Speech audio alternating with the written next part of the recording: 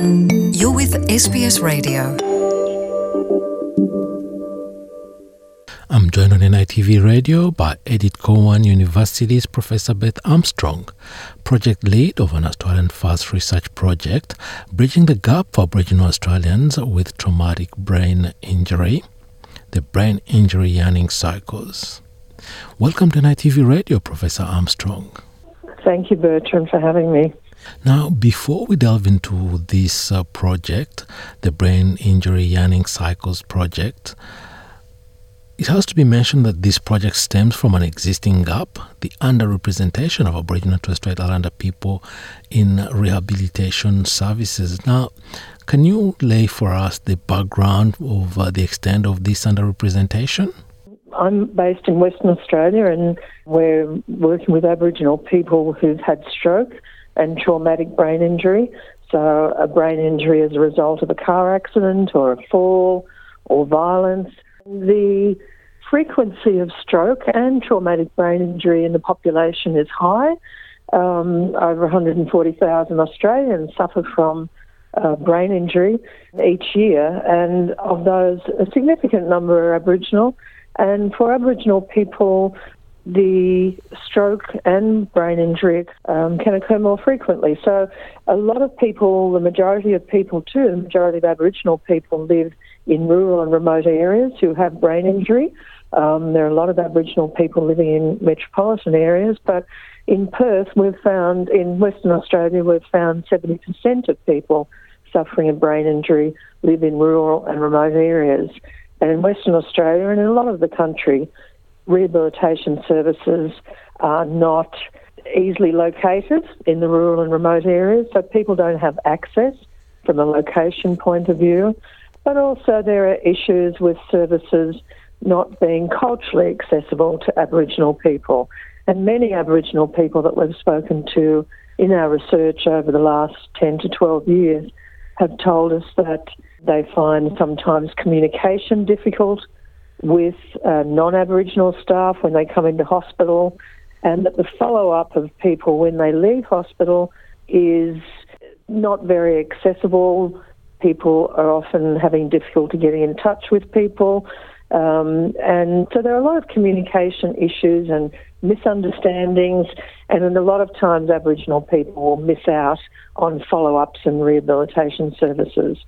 So that's why we've started a special program of research looking at how we can improve that situation for Aboriginal people with brain injury. Now, the project is called the Brain Injury Yearning Cycles Project, and it aims to address the gap you just outlined for us.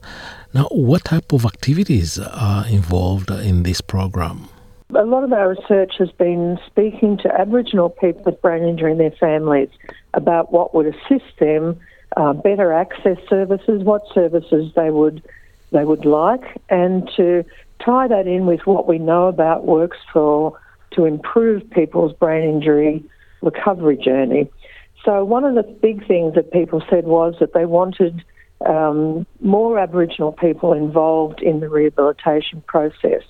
So one of the things at the Brain Injury Yearning Circles project, we have two groups, one in rural WA in the Geraldton-Mullawa region and one in metropolitan Perth.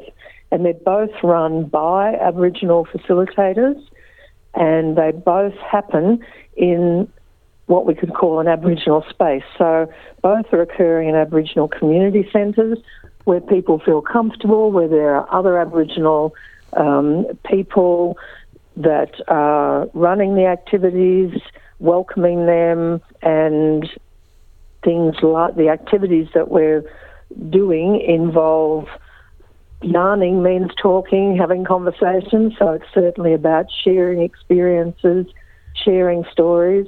But we also do lots of activities like painting, yoga, music, things that will get people involved, that people are interested in, because we know from a brain recovery point of view that with talking especially, but with all activities of thinking and problem solving and lots of things that stimulate the brain, the more you do it, the less likely you are to lose it. So, the use it or lose it principle, whereas if people are sitting at home, not doing a lot, not talking, not engaging with other people, their recovery is likely to be not as good as someone who's actually using their brain in many, many different ways. So we have as many different activities as possible, but the main thing is that they're enjoyable, meaningful, and that people want to come back and keep on engaging, and the yarning circles have certainly done that.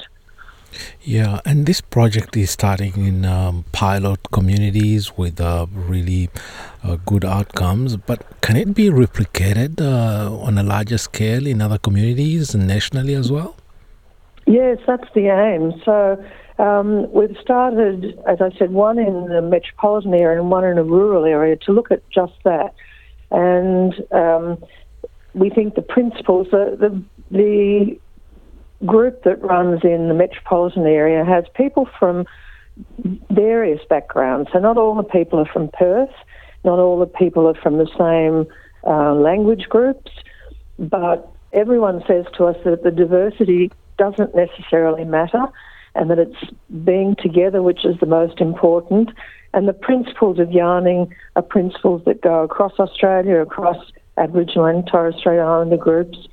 So we think what we're doing in Western Australia and the pilot studies certainly will have ramifications and lessons to be learned for running these groups all across Australia. And I think because we're doing the metropolitan and the rural groups, we'll have things to say about those two different contexts. Before I let you go, Professor Armstrong, anything you'd like to add? Mainly the main impetus for the Yarning Circles project came from Aboriginal people and what they recommended. And that's a really important part going forward with any of these programs. Programs that are designed by, that are run by Aboriginal people, and that the target audience, who are the Aboriginal people with brain injury and their families, actually asked for exactly this kind of activity. And I suppose the one other thing I'd like to add is the families.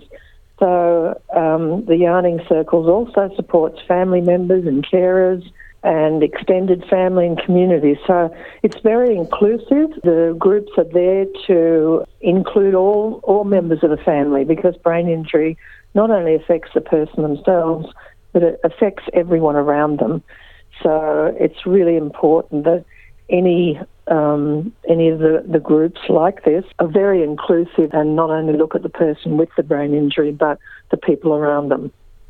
Professor Beth Armstrong, thank you very much for taking the time to talk to us about the Yarning Cycles project, a project that's bridging the gap for Aboriginal Australians with traumatic brain injury. Thank you, Bertrand. Want to hear more stories like this?